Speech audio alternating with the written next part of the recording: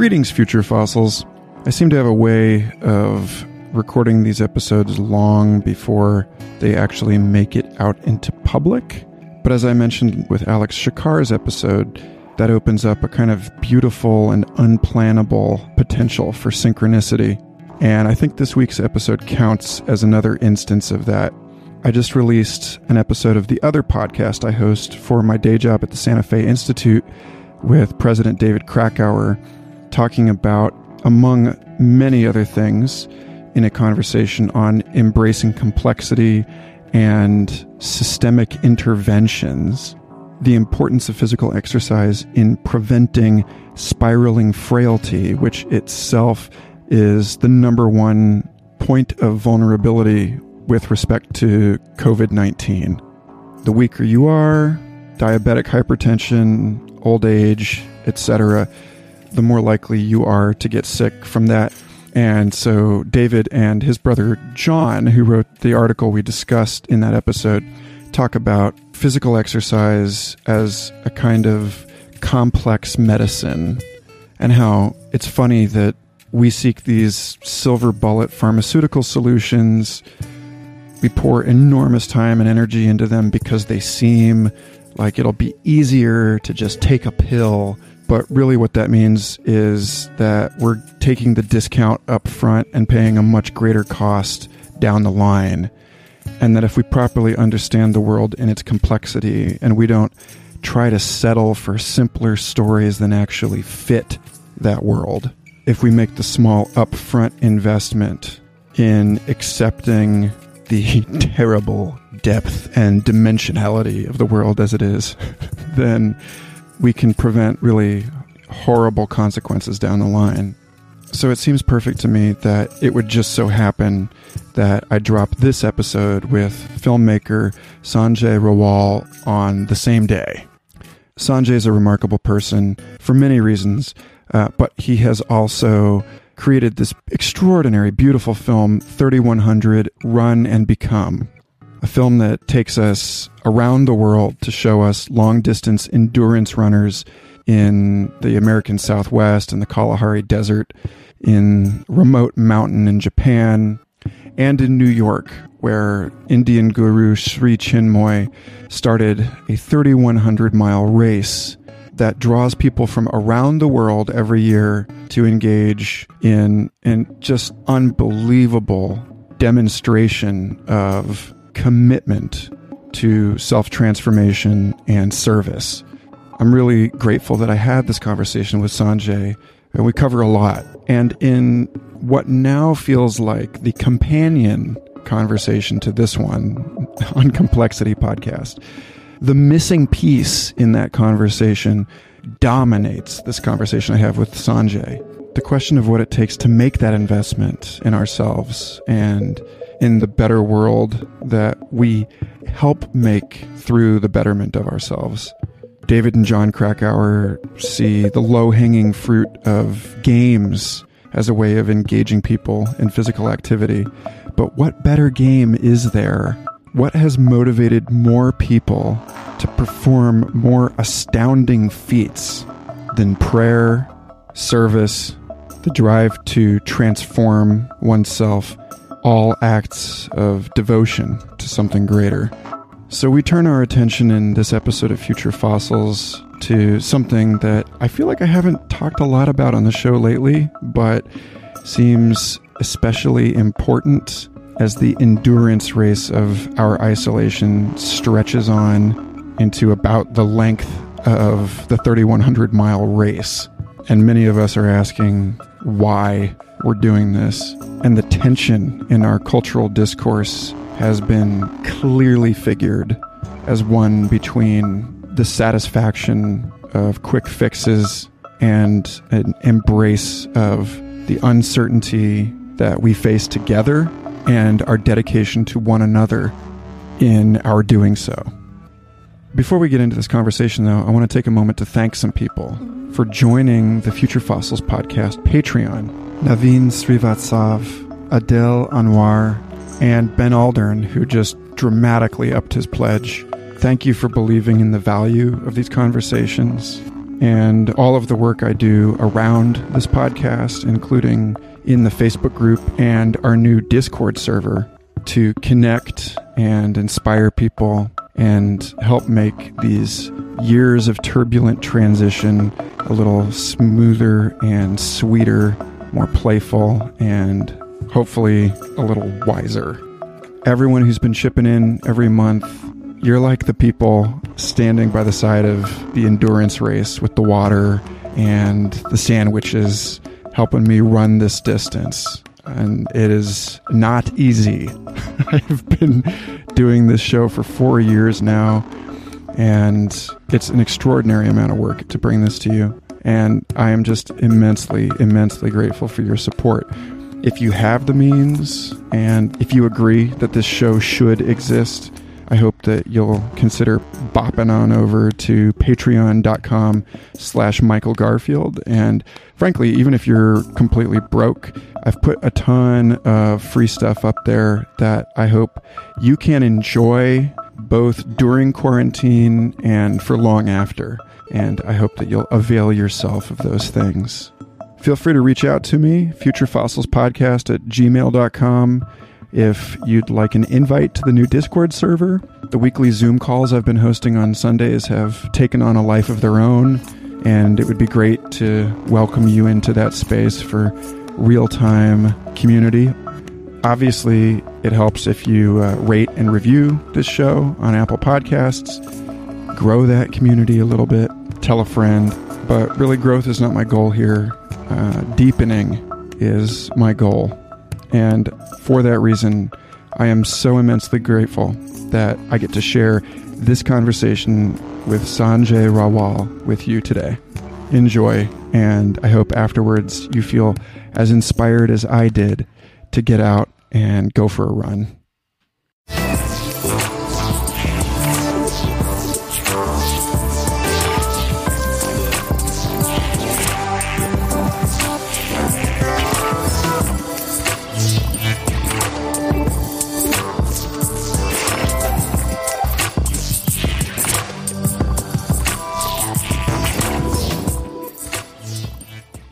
Sanjay Rawal, it is a pleasure to have you on Future Fossils. Michael, it is such a pleasure to be on with you. Thank you. So you yourself have a really interesting story, and you have also made this spectacular documentary about long-distance running as a spiritual practice, and I want to get to both of those things. I want to start with your own background, and it says in your biography that you worked in the human rights and international development sectors for 15 years in over 40 countries before you got into filmmaking. And that seems like the right place to start. Fabulous. Like, where should I begin? I mean, this is clearly work that has left some sort of impression on your work as a documentarian.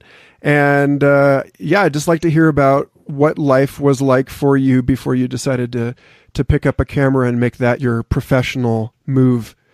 Well, the great thing is it's even more interesting than that one line of my biography indicates. I grew up in Colorado and California, first-generation immigrant, but I moved when I was less than a year old. My parents were both professors, but they came from pretty unusual backgrounds in India. My dad's family, for example, were very prominent in fighting the British and in advocating for civil rights in India post-independence. And I didn't know any of this. So my dad and mom come to the U.S. and they kind of adopt pretty pedestrian lives, raising their kids and, doing well at work. But around the age of 18 or 19, I started to have these real misgivings about the path that I was on. My parents both have PhDs, and so they really pushed me for higher education. And, it's not that my parents were tiger moms. I think that tiger is too soft of a word, but if I got an A-, that was it I was grounded. But in college, I started kind of just intuitively or accidentally feeling like there had to be a lot more to life than just job and ambition. And I did what all my cousins in India were begging me not to do. I found an Indian guru. Now they thought I was crazy, going to America and instead of earning zillions, finding an Indian guru. And it turned out that this particular teacher, Sri Chinmoy, had moved to New York City from India in the 60s, but he was part of an ashram in South India run by a fellow named Sri Aurobindo, who was one of India's he was one of India's most prominent revolutionaries, and was inadvertently put into jail for a bombing that he didn't commit, and in jail had visions of God, of the divine, of his place in the universe, of what his future needed to be in terms of service of India's soul. And he ended up renouncing that kind of quest for outer freedom and really put all of this time into becoming an enlightened master and then teaching. So I end up in New York City just after I graduated from UC Berkeley, and didn't want to have a job, didn't want to have a career. My parents were kind of flipping out, but I kind of convinced them that this was my graduate school, that I was going to a true master and I was going to hurl myself, heart and soul into his teachings for as long as he'd have me. And in those years, I can't say I reinvented myself. I kind of feel like I was like a clay pot, and Sri Chinmoy smashed it to bits and then reformed it into something totally different. So get this. Like when I say human rights, it's like, it sounds like I was slogging away like in fields in Africa. And that happened later. But my foray into that world was Sri Chinmoy kind of pushing me on his friends like Desmond Tutu and others. And that's kind of how I really got a sense of how enjoyable for me and personally fulfilling that idea of serving people all over the world, kind of helping them with their physical needs, their kind of like political needs, ultimately, spiritual stuff, how fulfilling that would be for myself as a career even.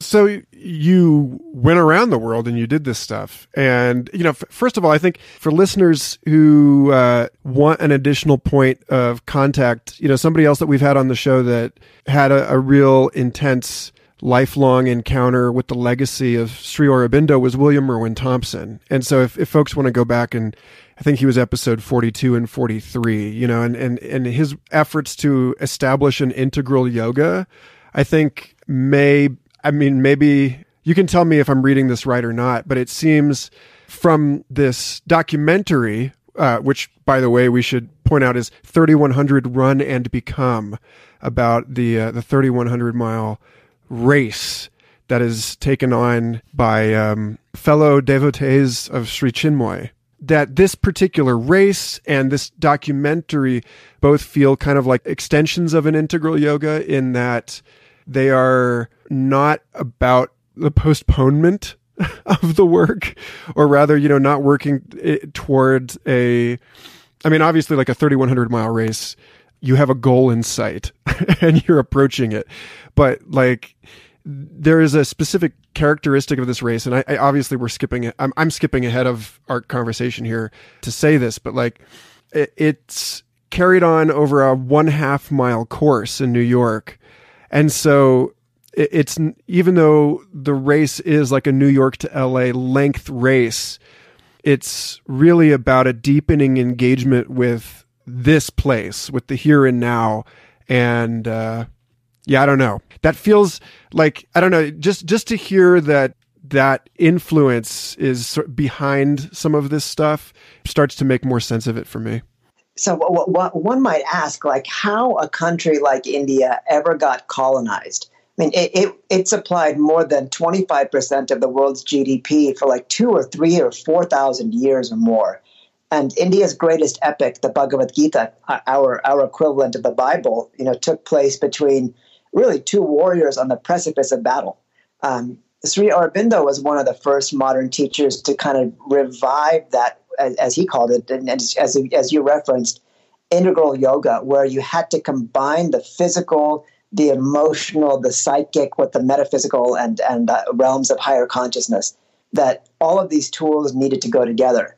And that kind of led to this curious permutation of spiritual discipline called the Self-Transcendence 3100 Mile Race. It was founded by Sri Chinmoy in 1997. And in fact, probably 50% of the participants consider themselves devotees of him. The other 50% come for the challenge.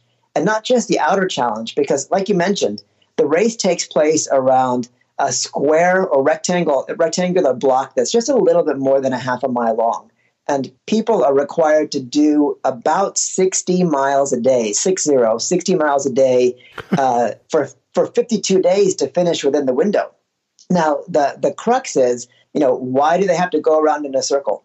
I mean, there are a number of people that have run across the U.S., the equivalent of 3,000 miles. But each and every one will say, you have to cross the Wasatch or the Sierras, the Wasatch, the Rockies. You have rolling hills all the way across the country, the Appalachian Mountains. You're running on a road. You can't get food. You can't get water. You can't go to the restroom when you need it. And therefore, you can't really enter into a flow state for the majority of that run.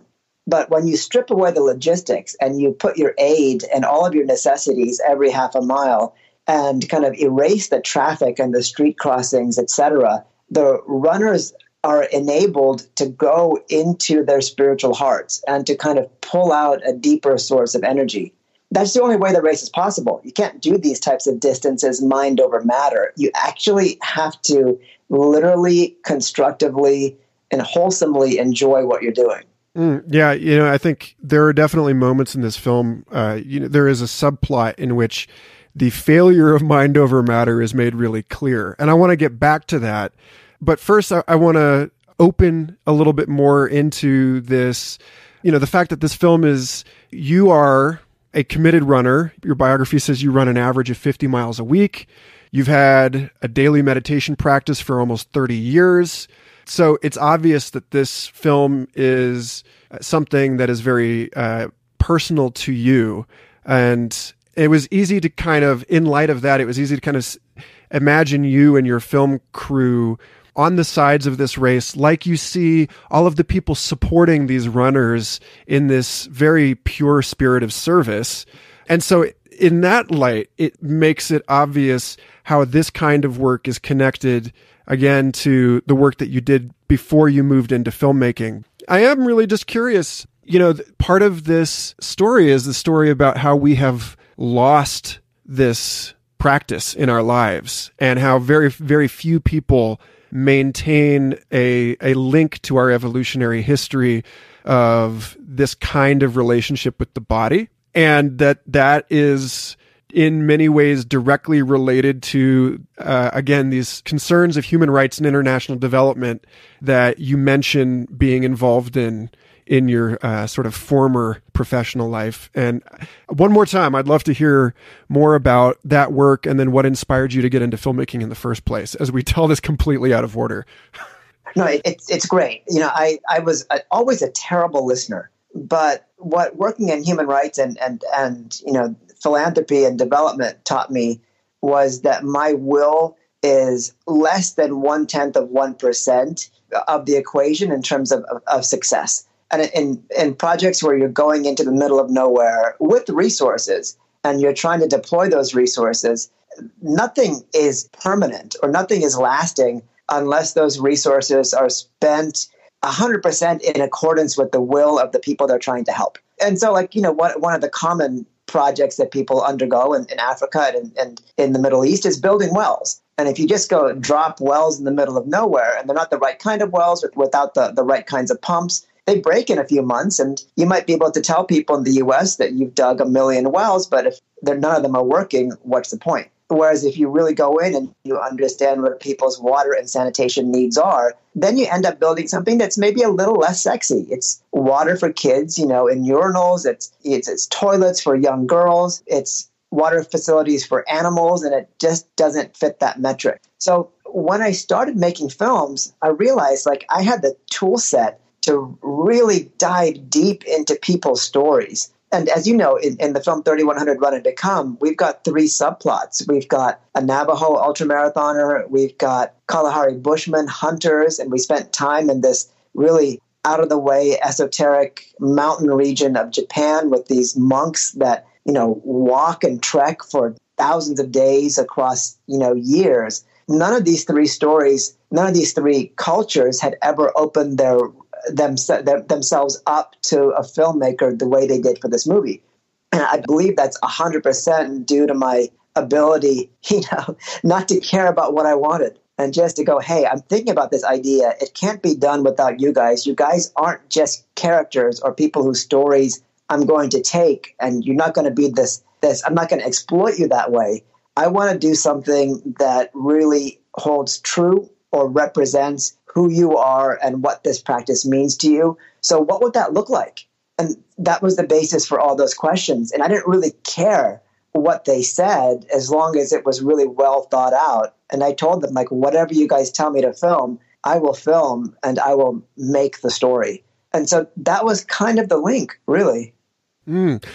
Just to zoom out a little bit, something that you just said, or what you just said about all this seems linked to a paper I'm helping a friend write right now about the appropriation of indigenous artwork in television, and like specifically the sort of complicated role of the Pacific Northwestern American indigenous in Twin Peaks, where they, it's very easy to argue that David Lynch is, that this whole thing is about is a critique of the way that the people have been forcibly separated from their land, and that their cultural traditions have been museumized and brought into the spaces of settlers by a process that looks like celebration or enshrinement, but it's very difficult to tease, what side of the Mobius strip you're on when it comes to, like you just said, I'm really curious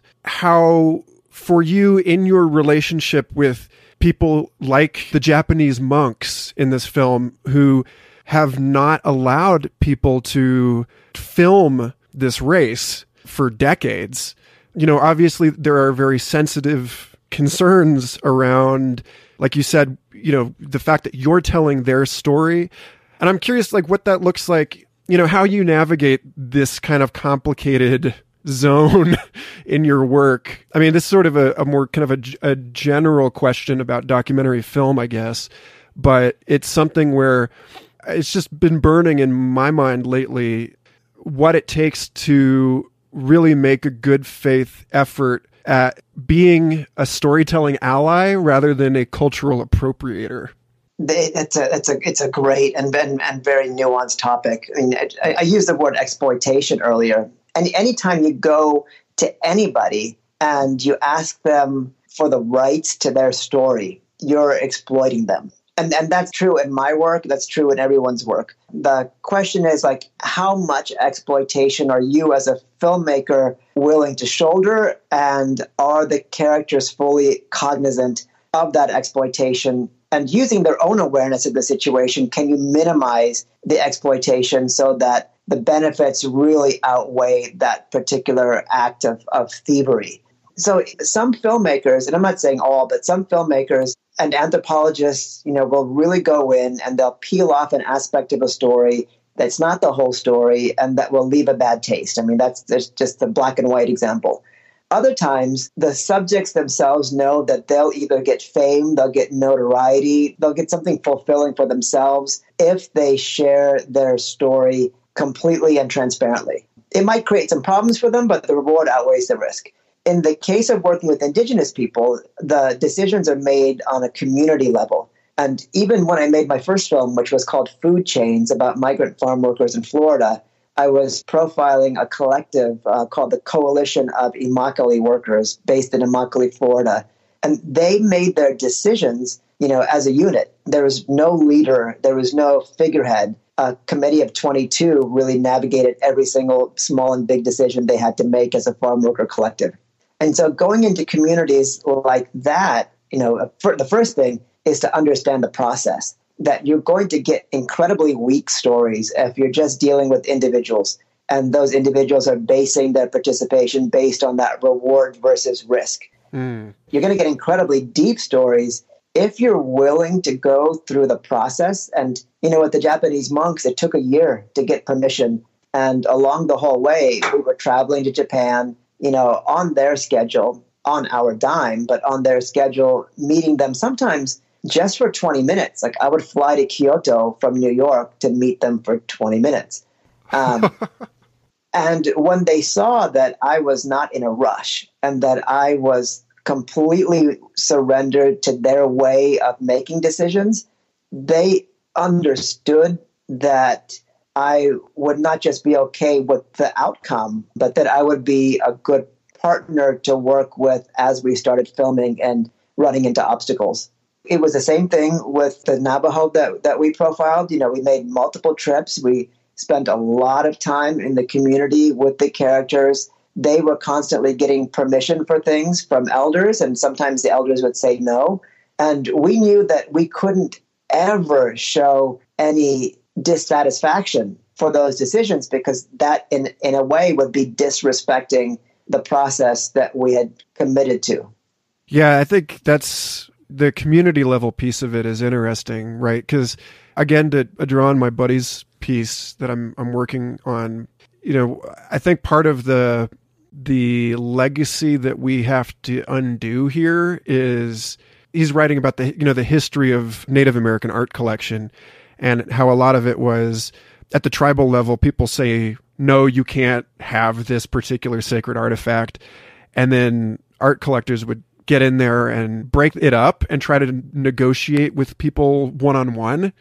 And like you said, you know, at that point, it became about individual benefit. And in some cases, I think he said it was like the Zuni would actually kill you if you sold the work, because, you know, it's like the coherence. It kind of reminds me, maybe this is a tangent, but it kind of reminds me of when, you know, Kevin Kelly talked about the way that the Amish regard technology. And it's a very similar thing. It's you know, how much benefit does this really provide our community? And it's, you know, we're not anti-technology, but we're going to sit down together. If you want to see this same kind of dynamic on the other side of the equation, on the receiving end, it's like, how much do we regard the benefit of, say, cellular phones as something that's going to strengthen us as a community, or something that's going to decohere us? And I don't know, that is probably a tangent, but before I flip on this and address some of the sort of more core talking points, it seems only right to let you reflect on that if you're interested. Oh, no, totally. It's like that's the kind of obverse reason for the movie I made. You know, understanding that most of the world doesn't have any affinity for running, I wanted to make a movie that would appeal to them about running. And, you know, we really looked at the kind of core purpose that running plays in cultures that have kind of had an unbroken lineage of that practice that stretches back, you know, 1,000, 1,500 years, or in the case of the Bushmen, 125,000 years. Kind of, you know, circled the idea of running as a religion. And in fact, our Kalahari Bushman characters off camera, you know, they told us that from the beginning of their oral history, running was the way that they connected their physical energy to the spiritual energies of the earth. And I talked to them about, you know, the kind of evolutionary biology hypotheses that mankind and womankind's greatest advantage on the savannah was their ability to run long distances. And they giggled at that, because they said that evolution isn't form first, it's consciousness first. And that when a being's consciousness can't be expressed in the form that it's in, the universe creates new opportunities for that consciousness to expand. And they subsequently said that the advantage that men and women had on the savannah was they could draw from the spiritual energies of Mother Earth and Father Sky at a much deeper level than animals. And that particular energy allowed them to overcome their weakness vis-a-vis catching, you know, 2,000 to 3,000 pound African elk as they chased them for days across the savannah, you know, crisscrossing paths with lions and hyenas, etc. And so the film looks at that aspect of how integral running had been for spiritual progress. And then basically the film uses the analogy of the world's longest race, the 3,100-mile race, as this return to the power, the spiritual power of running to transform human consciousness. And in doing so in this race, push people towards goals that didn't seem possible, i.e. running 3,100 miles.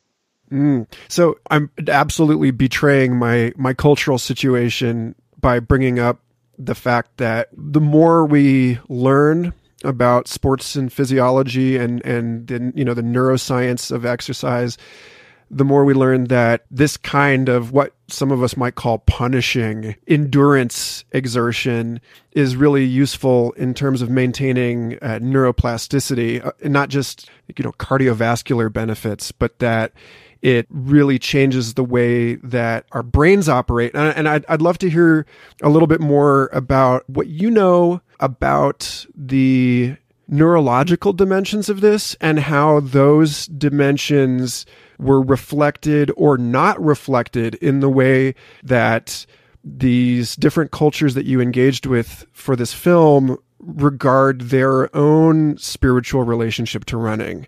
I mean, obviously there's you can push yourself until you are in a sort of a transcendent flow state. But I get the sense that, like you just alluded to, that there's a lot more diverse and deeper stuff going on.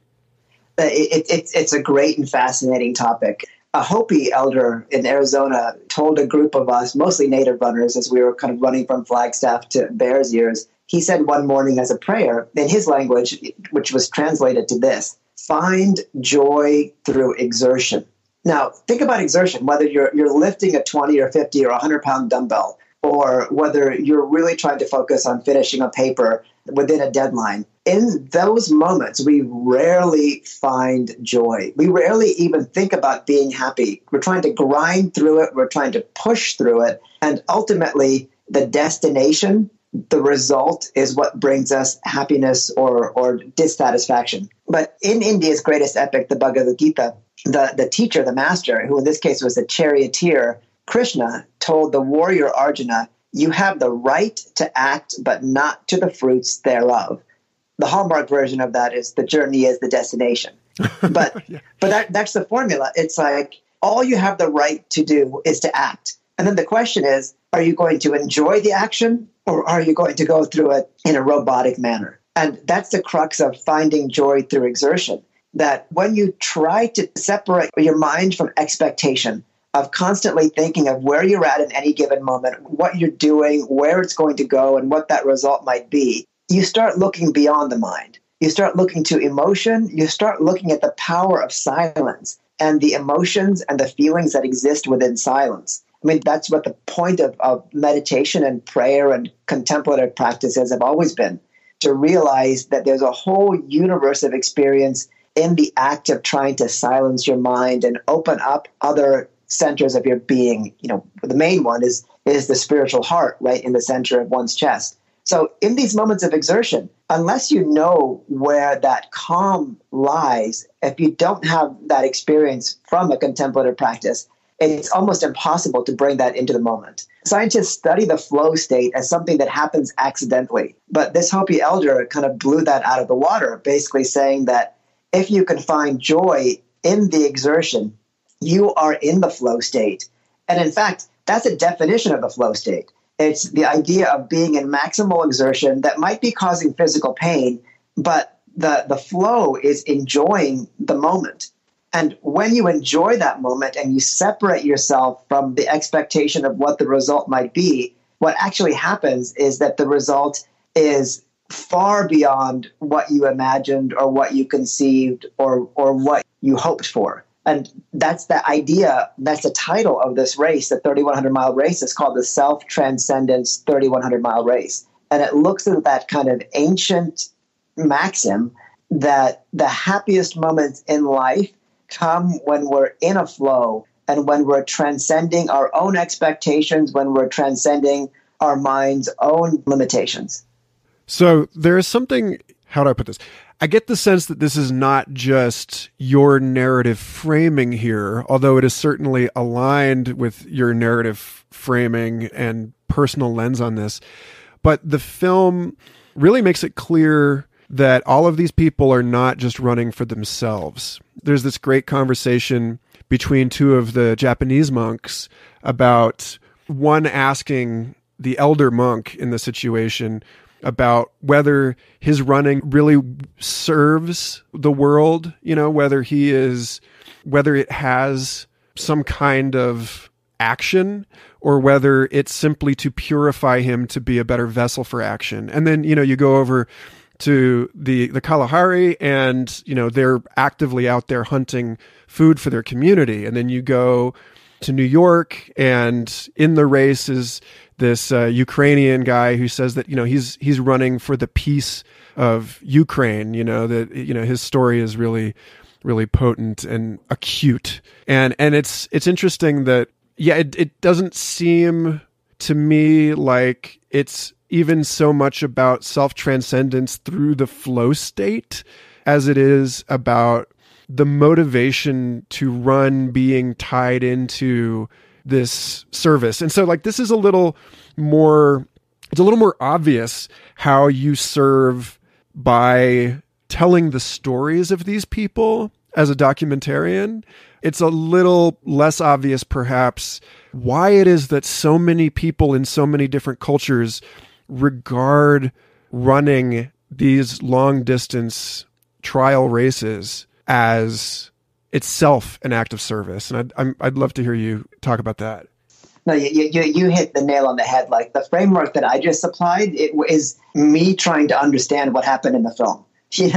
We just went out and filmed 4 or 5 stories, and I knew just from the storytelling structure that the only way these stories would go together is if the grand motivator on a positive or negative side was death. And so in the film, our main character, it's revealed, was motivated to start running by the death of his mother some 22 years before. Another runner in the 3,100-mile race almost died in a previous ultramarathon race, and that's always hanging over her head. Our Navajo runner is running in tribute of his father, who was basically kidnapped by the U.S. government, put into boarding school, and then escaped as a 6-year-old running 110 miles back home. That's obviously a fight against dying, both culturally and physically trying to get home. The Japanese monks, as you know from watching the film, they're required to circle a mountain for 1,000 days, and the courses and the routes vary day by day from 11 miles a day to 50 miles a day towards the end. And if they don't finish any one single day's circuit, they're obliged to take their life. And so while they're not thinking about death, and while they're focusing on bliss and the service aspect, the positive aspect, death looms large. And our Kalahari Bushmen are hunting illegally and on penalty of death, but they're also trying to kill something to survive. So we focused really on kind of like the rebirthing aspect of running, the idea of running away from something, past trauma, running towards something, happiness, what might be out there or in the present or past or even future that might make the running stop, if this all makes any sense. Yeah. And also now it seems like a good point to touch back into that, bringing up earlier, the mind over matter thing. You spend a good time of this film on one of the women in the 3,100 race who seems resistant to the advice of her medical support team and resistant to the food and so on. So there's this other thing that seems to be going on here for at least some of these people that is a little bit more about the internal conflict, trying, like you said, you mentioned that, she was this person that almost died in an ultramarathon years prior. And it seemed like she was a little bit more inward and tormented and in conflict with herself. And I may be reading into this too much, and I'm curious your thoughts on this, but it seems as though like running for someone else is like a power multiplier, whereas like running in order to defeat your own ghosts seem to be like a wound or a handicap in this situation. No, you're totally correct. This woman is a professional cellist in probably the most musically competitive city in the world, in Vienna, Austria. And she'd never failed at anything in her life, except that one ultramarathon, which put her into a coma some 20-odd years before she attempted the 3,100-mile race. That looms large over the race, and she's never actually able to shake the notion that this might just be a really, really, really bad idea. But like you said, everyone else in the race is running without the concept of failure or success, where she has this goal in mind, 3,100 miles, and she's going to reach it come hell or high water. Everyone else is trying to take themselves out of the rigidity of the mind and put themselves into their heart to make the act of running a little less selfish. And that goes to what you alluded to in the previous question, the two Japanese monks talking about their motivations, whether the act of moving and the act of this kind of selfish sounding quest is really selfish. Running, weirdly enough, is something that will deliver only what your intention is. If you want to have a beautiful body, running will do that. If you want to become incredibly healthy, running will do that. But most of us don't necessarily realize that for thousands of years, humanity has used running to help people become better people. And specifically, that act of bettering yourself, just by its very nature, cannot be selfish. Once you better yourself, you better the world. And that's the kind of ethos of a majority of the runners in the film. It's like they are running for other people. They're running symbolically or physically for other people. They're running to become better people and better citizens of the world. So that, by its very nature, is something selfless. You mentioned in the press kit that ESPN tried to do a movie about the 3,100 and failed. And I'm wondering if, to call back to what we were talking about earlier, if that wasn't to do with a sort of spiritual misalignment. No offense, ESPN, but I'm curious to hear the story of like how it could be so difficult for a professional sports media organization to cover a race around a high school in New York City. It's a great question. Nothing really happens outwardly in this race. People are running from 16 to 18 hours a day in 95 to 102 degree weather. They're eating 10,000 calories a day, which means they're eating and drinking constantly. They're very focused on what they're doing. They're not scattered. And so just technically, it's really hard to mic up people and to kind of film the race like a reality TV show with hundreds of cameras and big production crews, because that would make the race impossible. And in 3,100 Run and Become, we only devote about 45 minutes of the 80-minute run time to the race in order to really show how and why the different parts of that race are possible. We interweave the Navajo, Kalahari, Bushman, and Japanese marathon monk stories. Otherwise, I would imagine that just watching people running around a block would be a very difficult movie to make interesting. I mean, they somehow covered, Magic the Gathering. So I don't know, but yeah, there's another piece to this that I think, I don't want to carve this conversation too deeply and narrowly because there's so many different branches to crawl out on. I'm editing an episode right now with Tanya Harrison, who just wrote a book about the moon landing. And the book, For All Humankind, and she and her co-author Danny Bednar are talking about how that project was, in spite of the way that we in the United States tend to nationalize that victory, that accomplishment, the Apollo missions really were an international collaboration, and they were witnessed internationally and understood as an achievement of all humankind, not just the United States. And there's something beautiful in the flavor of heroism that we, I think, in many respects in the last, since that time, we have sort of lost or forgotten about, which is on display, which is very evident in this extraordinary race that has like no promotional campaign, no prizes, and that these people are, like we've said time and time again in this conversation, that they're doing it for other people, and I think about it like, right now our heroes are people, like the next person who steps on the moon might be doing it for SpaceX or whatever, it's not the same.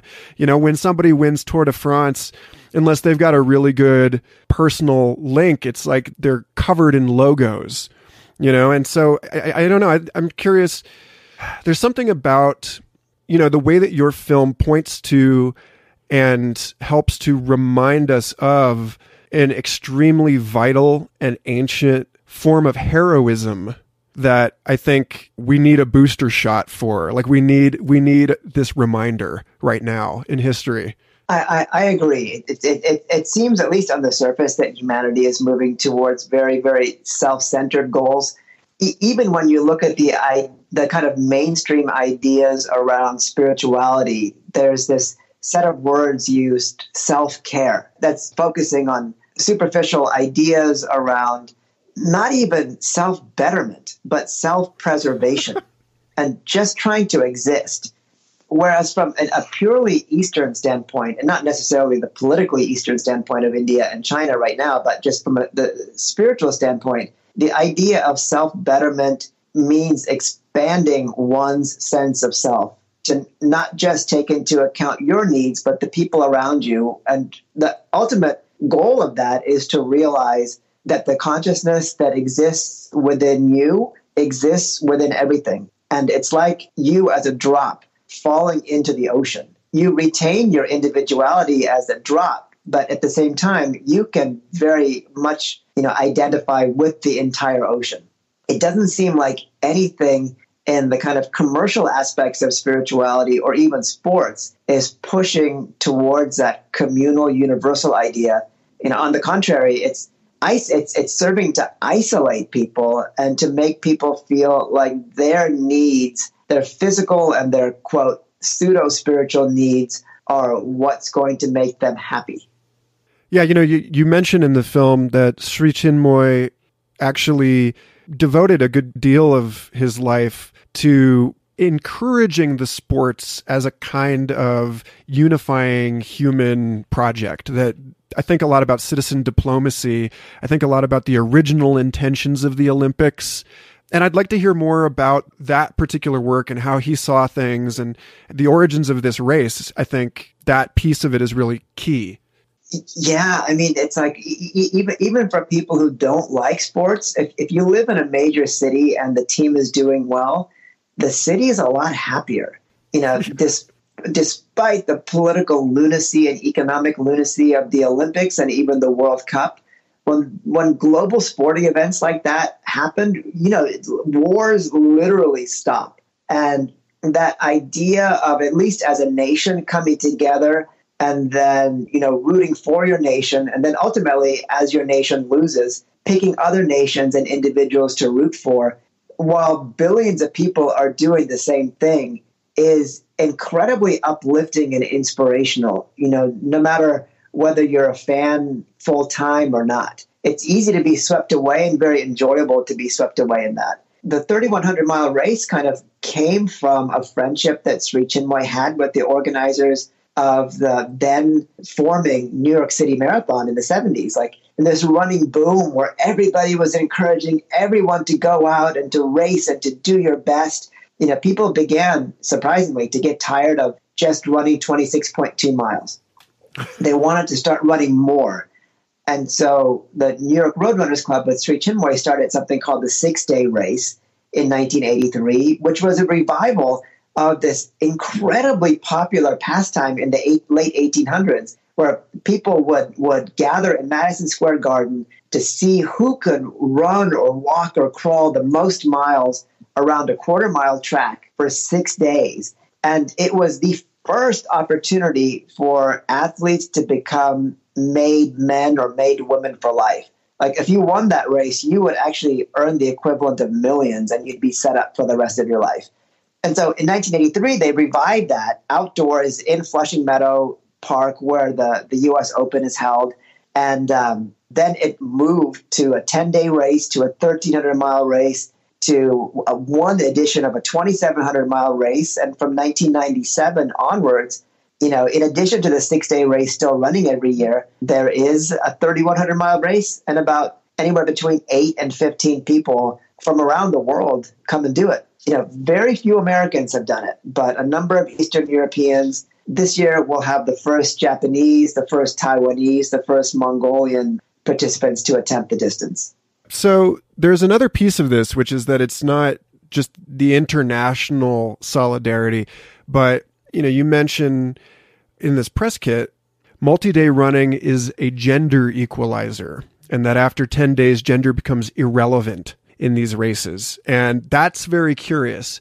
I really did appreciate the balanced representation, even though it's not the kind of thing that, obviously the Japanese monastery has its own sort of history of, there's a very specific kind of person that is allowed to embark on that particular quest. And, and broadly running culture, I think, there's a lot of conversation about, it kind of doesn't matter what age you are if you want to run a marathon or, what sex you are and so on. But anyway, I'd love to hear more about how endurance closes the gender gap. So there's two parts to it. The best times of men are across the board much greater than the best times of the top women. But if you look at multi-day running or even ultra marathoning, a 50K, 50 miles, 100 miles, 200 miles and above, if you look at the entire field of participants and segregate them by the two genders here, male and female, you find that the longer the distance, the smaller the gap is between male and female performance. Like in the marathon, I think it's 10 or 11% difference across the board that men run faster than women. But when you get up to like 6 days across the board, not looking at the top men, but just the entire field, that percentage gap is reduced to about 0.25%. So from like 10% at the marathon to 0.25% in multi-day racing. And there's various different ideas around that. Number one, when you're running that long, you don't need to have speed. And men across the board in every sprinting, middle distance, and distance activity are faster than women. But when you're running 16, 18, 20 hours a day, or even more, you're looking at different tools, and it's more about the ability to move forward than to move fast. So do you think, this is like speculative, but, a lot of the graves of warriors across Northern Europe have, through more modern, sophisticated techniques, turned out to be the graves of women? That the more we learn about Neanderthal and Paleolithic Homo sapiens, Cro-Magnon hunting, the more we realize that women were more actively involved in that than we once thought.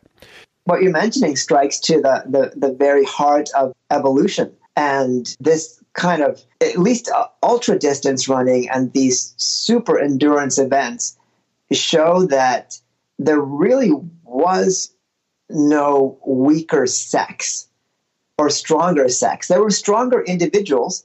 Like if you just look at running, the fastest male runners are faster than the fastest female runners. And there are exceptions, rare exceptions here and there. But if you look at the act of running and ultra distance running, technically, I think the gap at really long distances is just culturally specific. It's basically belief. Like, with Roger Bannister, before men in this case had broken the 4-minute barrier, it seemed insurmountable. Roger Bannister did it, and then 2 or 3 other people did it within a year. And after 10 years, dozens of more men were able to break that barrier. I see with women that because, I believe at least, because of cultural or societal norms that, make the majority of women feel like they're at a disadvantage to men, you don't necessarily see women in ultra distance running, on the whole, running at their full potential. But there are rare women who come out, like Courtney Dowalter or Camille Herron, both Americans, who best entire fields of men, and in some cases have beaten every single man and every single woman in a race. That idea of pushing the bar, that gender-specific bar higher, pulls more people ahead. So with multi-day running, especially with the 3100, that women have placed second before, but no woman has won. I mean, it's just my opinion that no woman has won because no woman has tried to win. And if a woman comes in specifically knowing that she's just as strong as every single man in the field, then it's like the belief will catch up to the potential. That's aligned with this other question, which is, you kind of provoke folks in this press kit, that the entrants to this race look nothing like the so-called prototypical ultra runner. You say why they complete the 3100 and you can't. And it's like, I wonder how much of that has to do with the perhaps greater likelihood that these people are practitioners, like regular meditators, and they are somewhat less beholden to or enslaved by the thoughts they're having. So I'm curious about how you understand the relationship here between meditation and running as two separate things and then two interacting things, and what, how that mixes and how that contrasts and so on. Well, this follows directly from the last question and discussion. We're limited by our capacity to dream. And a lot of our strongest dreams are based on some strong facet or segment of reality or experience. So when your dreams are just based on physical realities, running something like the 3,100-mile race seems impossible. But people who have experience in meditation realize there's more to life than the physical. There's more to life than the mind and your thoughts. There's more to life than what you see with your eyes, that there's a wellspring of energy, of positivity, of happiness, joy, all good things that don't come externally. By silencing your mind, you can find all of those things in your heart. So, these contemplative practices give people a much broader toolkit for life. And when you're looking at something that people say is impossible, if your heart tells you, no, it's not impossible, it's definitely possible, you can overcome doubts that people have. You can overcome ideas of self-doubt. And at the same time that your belief is grounded in another kind of portal of energy. And so when it comes to, in the case like we were just speaking of women achieving great things in realms that people say they aren't superior to men, much less equal. In the case of ultra-distance running, the field of women's performance had been pushed by people that were supremely confident in their abilities, supremely confident in their determination, in their grit, and their ability to minimize pain and minimize suffering and minimize limitation by refocusing their mind and ultimately being happy, cheerful, enthusiastic as they push themselves to the limit. I mean, they literally are trying to find joy through exertion, and that erases all of these barriers. Yeah, it's just a delight to watch in this film the peaceful and contented facial expressions of all of the people in this race, and I think about just the sort of invisible epidemic of a sedentary lifestyle in the United States, my own life being far less active than I would like. I mean, at least where I work, they kind of encourage standing desks, but I mean, that doesn't even come close to the kind of, you're not standing at a desk 8 hours a day for self-transcendence. I feel like this film has the potential, and in general, the encouragement of running culture has the potential to really alleviate some extraordinarily difficult root problems in the Western world as we become sort of, less and less embodied. And I'd like to invite you to talk a little bit, not just about your thoughts on that, but sort of how you imagine a future in which this is not the kind of problem that it is today, and like what it would take for us to get there. Because for most of us, it's like, we've been trained on, air conditioning and convenience. And I mean, it takes a really excellent, inspiring film like yours to even get me, embarrassingly, to consider this kind of practice. It's very kind of you to say that. I weirdly think that solutions to a lot of problems are simple. I mean, there's probably more than these two examples, but I can only really think of two things: that you can go to any city, find a group, not speak the same language, share this experience and never forget it. Like, you can go to almost any major city in the world and just look on Instagram or Facebook and find running groups. You can go for a jog with a group in Tokyo have an incredible time, maybe have a beer or non-alcoholic beer or pizza with them afterwards, and make some lifelong friends, even without sharing a word of the same language. The other activity is food. You can go share a meal with people in other parts of the world. You can go and eat at a boisterous restaurant or a boisterous bar and ask questions and get a sense of who people really are and leave from that with memories that'll last a lifetime. So when it comes to like societal ills and the idea that so many of us are suffering because we live in silos or we live, doing activities that don't connect us to each other, simple things like running groups or walking groups where you can do a physical activity that takes you out of a physical comfort zone, makes you vulnerable. You can share that with other people, creates a sense of well-being that's much, much deeper than the idea of self-care. Finding ways to enjoy food with people, traveling, and enjoying the idea of sharing meals with people, even within your own community. That's also something that takes a very intimate activity, feeding oneself, and makes it communal and makes it something that puts you out of the experience of doing something just for yourself. There's probably more examples like that, but it's these types of activities that I think are going to be critical for the future happiness of men and women. So I guess that leads into a more nuanced question about the way that you as a runner practice. I mean, do you find yourself most frequently running alone or in groups? I mean, probably much easier to find a group in New York just because of scale. But if you do practice both of those, how are the rewards different for you?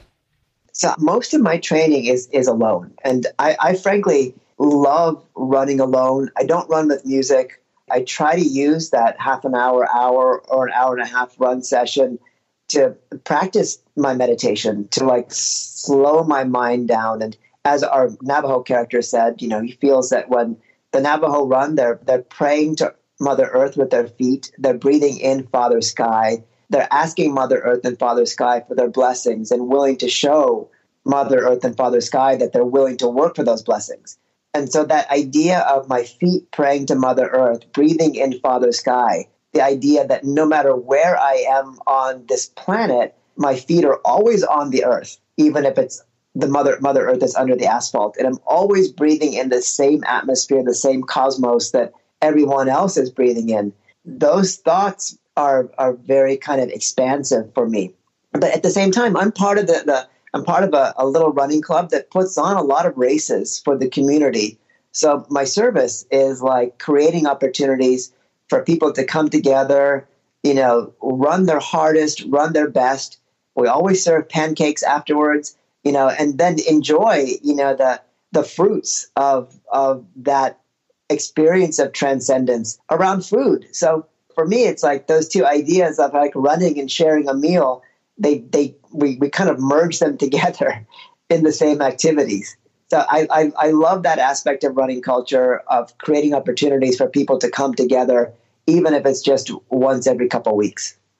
I imagine that has flowered for you in really lovely ways since this film has come out. I mean, it's now been almost a year and a half since it debuted. And how has it been to watch the rippling effects of this movie, and how has that changed things for you, and how have you seen it change things for other people? It's something that I think about, because when I released the movie, as anybody releasing anything into the commercial realm, whether it's a book or TV show, you kind of need the movie to do really, really well coming right out the gate. Everything media-wise is organized around successes rather than things that have a slow burn. But for better or for worse, a really good friend of mine who's not a filmmaker told me, I think this movie is going to unfold the same way as The Race. And I was like thinking, oh, okay, that's 52 days and it'll all be out there and it'll all be great. But it's gone out with much less fanfare, just like The Race, without any gigantic endorsements or press hits. But at the same time, friends tell me stories every week. Like a friend of mine, Knox Robinson, who's the founder of a really big, prominent run club called the Black Roses in New York City, was wearing a T-shirt that referenced the movie.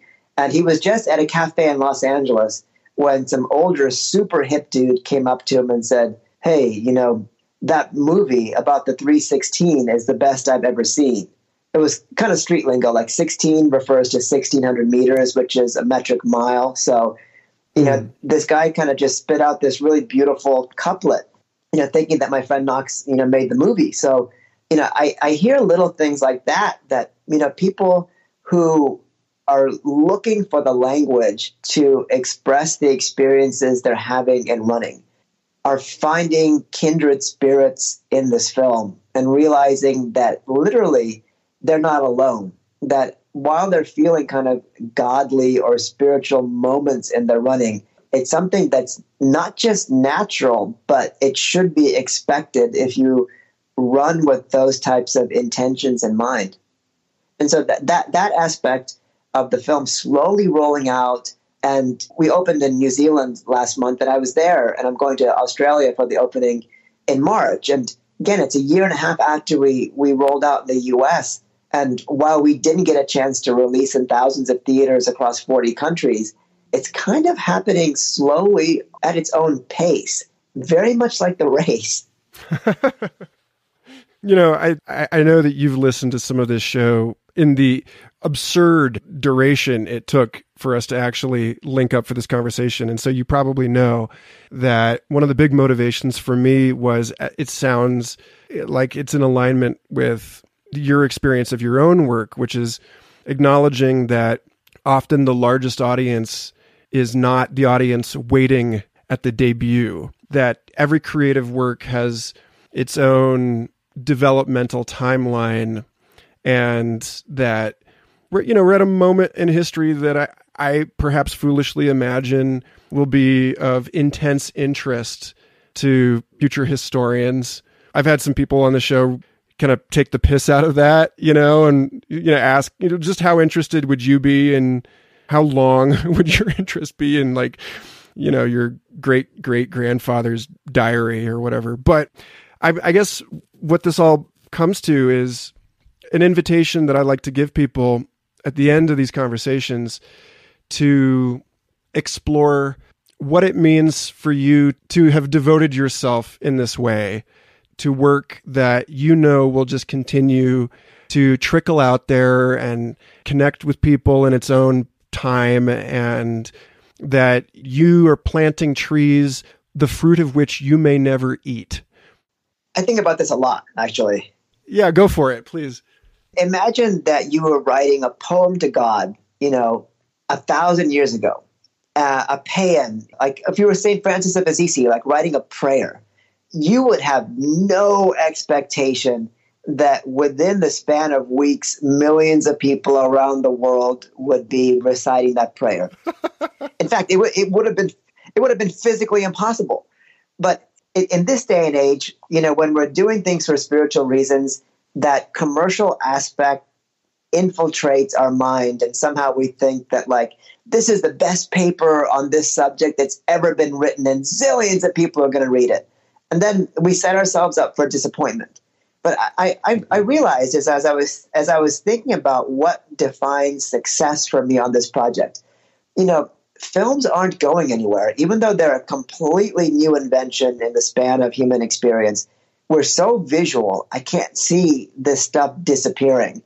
So I'm making something, I'm telling myself, this film is something for the seekers of the future, for people looking for a unique perspective, not just from 2018 or 2017 or 2020, but looking for a unique, timeless perspective that stretches back tens of thousands of years and will hopefully stretch forward thousands of years. This film will serve to fulfill that need.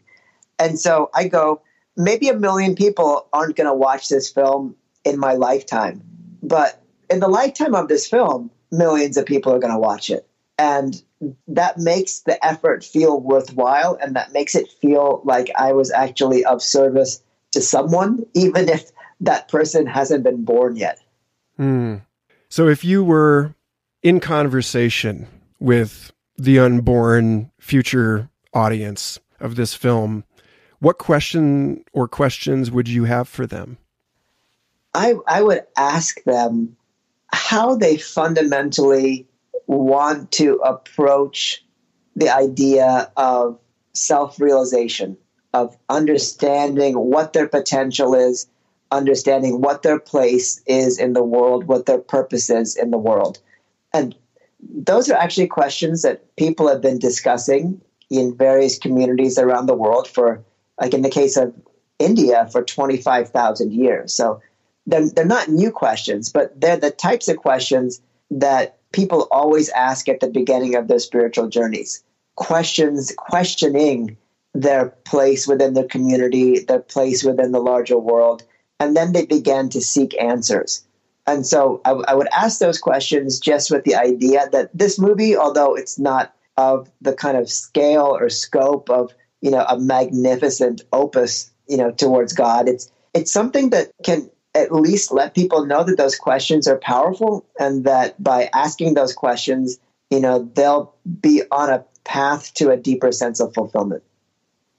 Sanjay, it's an honor and a pleasure to be one small contribution to your epic podcast tour and to hopefully help turn some folks on to your work. Well, Michael, I very rarely get to talk to geniuses. In fact, I surround myself by dumb people just to make myself feel good. So it's an absolute honor to spend some time with you. Thanks a lot. Where would you send people who want to learn more about your stuff? Where can people see your films, etc.? Well, I'm on Instagram at 3100film or at Mr. Sanjay R. You get to see a lot of little insights about the film, about my experiences in Indian country with other Native American projects I'm doing. The film is available on Amazon Prime in the US and Canada and the UK, and on iTunes everywhere, pretty much, if your listeners are based in other countries. Wonderful. Again, thank you so much for taking the time today. Michael, it was so much fun. Thank you for giving me this time on your weekend. I am going outside and jogging around the block right now. Yahoo! Thanks again for listening to Future Fossils. If you want to help kindle the flame of these conversations in the world, trip on over to patreon.com/Michael Garfield and become a regular supporter. Or leave a review on Apple Podcasts. Or just share with your friends. All of those things help. If you have any comments, questions, suggestions, you can reach out to me directly, futurefossilspodcast@gmail.com. Until next time.